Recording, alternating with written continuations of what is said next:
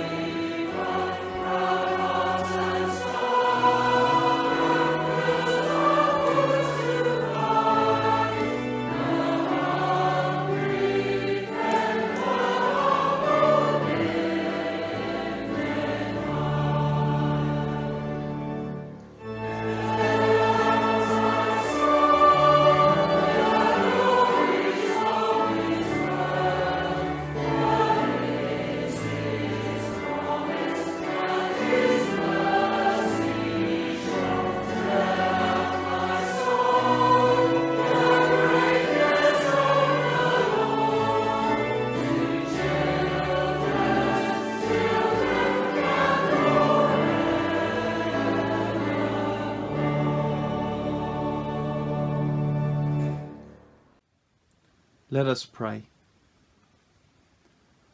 Almighty Lord, today we bring our praises and thanksgiving, but we are also aware of our great need and the great needs in our world. So we come to you, confessing our need of you, our need for forgiveness of sin, our need for help in how you have called us to live by your Spirit and by your holy word, our need for love for others who may not be easy to love or may have done us wrong.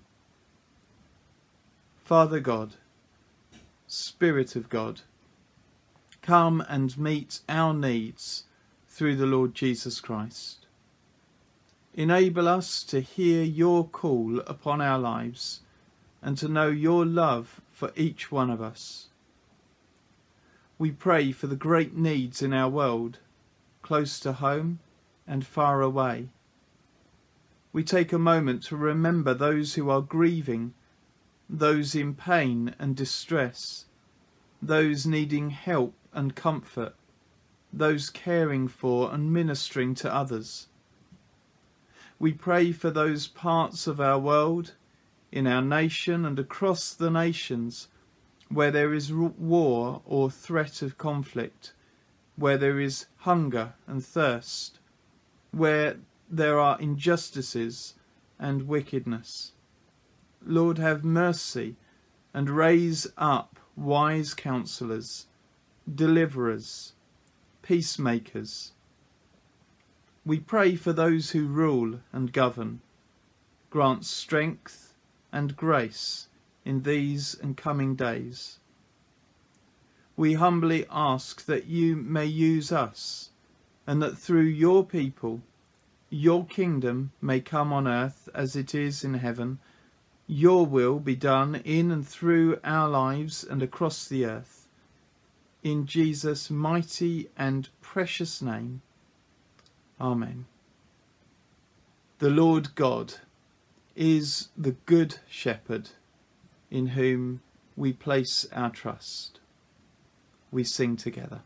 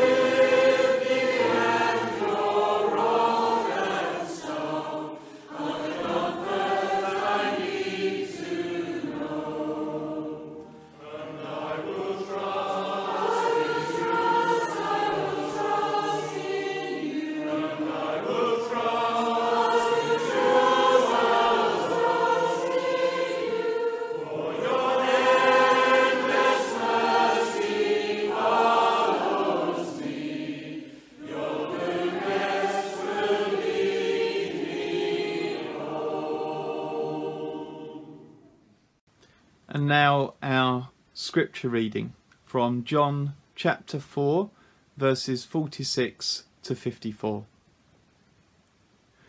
Once more he, that is Jesus, visited Cana in Galilee, where he had turned the water into wine.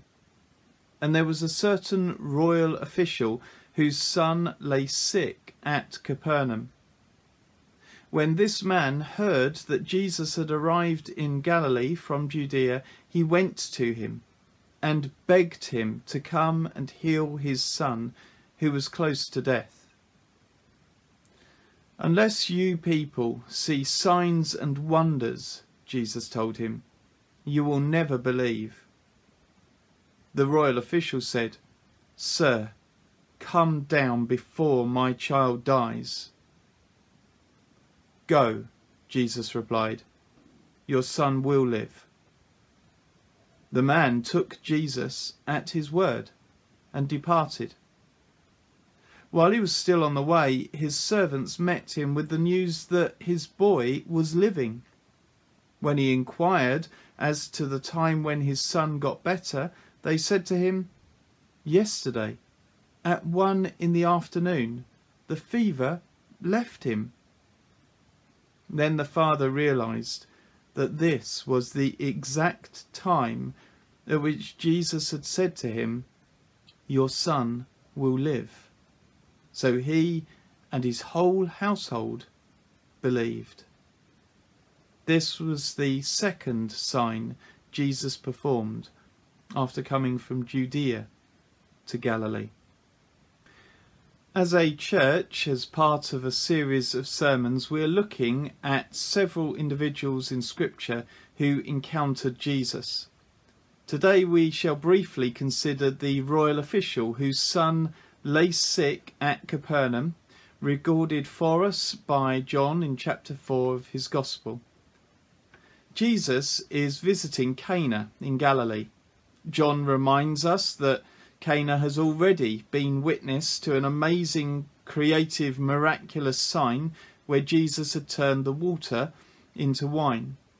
So when Jesus steps foot into Cana's streets again, a certain nameless royal official wastes no time in seeking him out.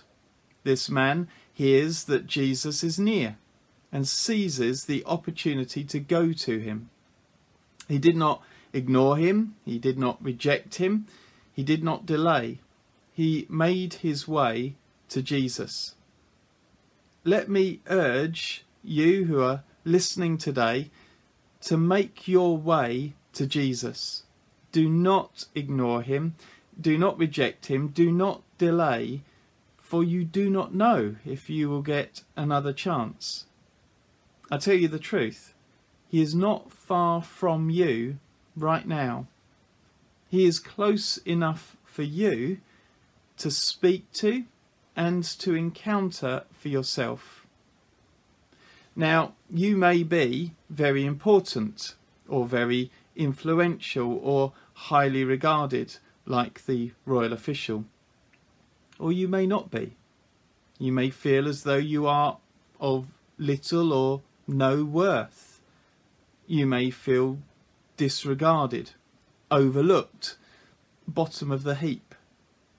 But Jesus cares for each of us alike.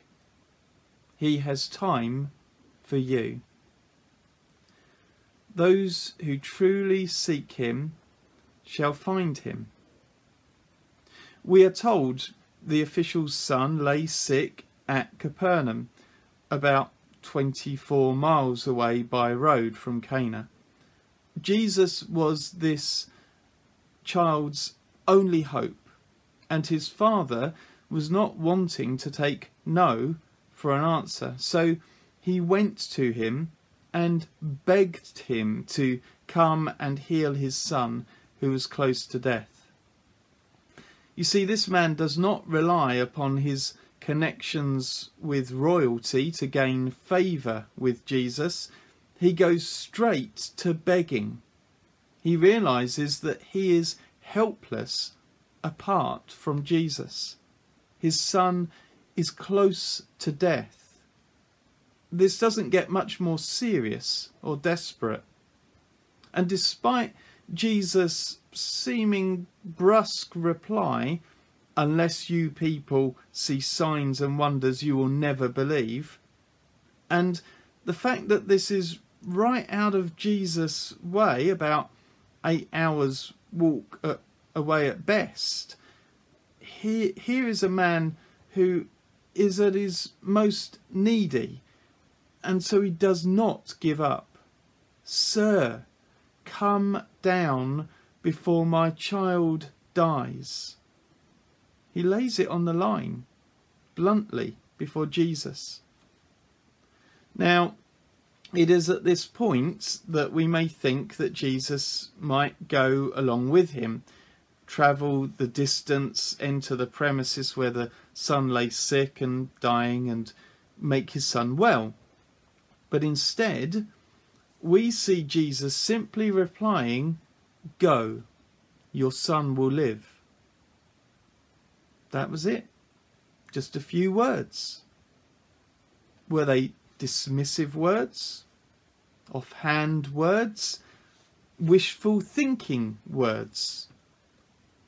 Or were they a few choice words of calm assurance, a few words of sure hope, a few words inviting faith on the part of the Father to respond? How would you respond? How do you respond to Jesus' words as you hear them, as you read them for yourself? You can read Jesus' words anytime you wish by opening your Bible. What happens next, as John describes the scene, gives us hope. The man took Jesus at his word and departed. The man took Jesus at his word. And how do we know he did? Well, he departed. He acted upon Jesus' words. I trust that my son will be made well because Jesus said he would. Even rescued from the brink of death. A man may have thought, all of my connections, all of my importance, all of my wealth, all possessions worth nothing to me in this moment. But those few words that Jesus utters are pure gold. It reminds me of Psalm 12, verse 6. The words of the Lord are flawless, like gold refined 7 times. And we read with joy how this man, while still on the way, was met by his servants with the news that his son is indeed living. And he learns that it was at the exact time, 1 p.m, or as the Greek puts it, the 7th hour, that Jesus spoke those words of power, that the fever that was trying to claim the life of the child left him. And so he and his whole household believed.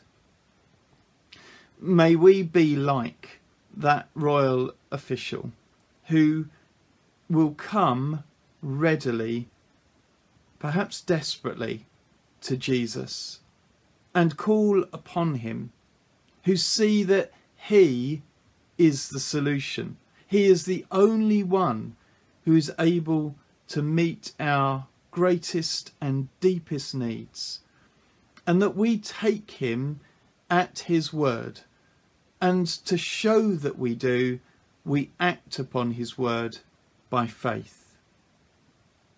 And I trust that we shall see that his words, even just a few words or even a single word from his lips, has power to transform lives, even stopping death in its tracks.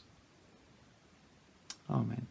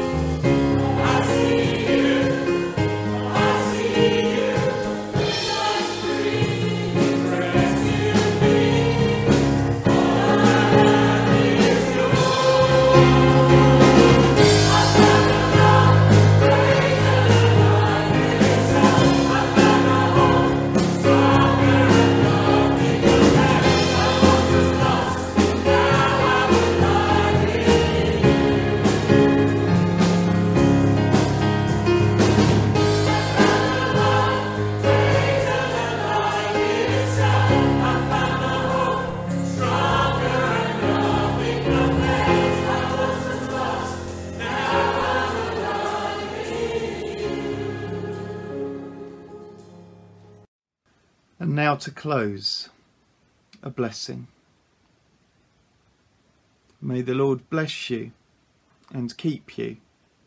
The Lord make his face to shine upon you and be gracious to you. The Lord lift up his countenance upon you and give you peace. Amen.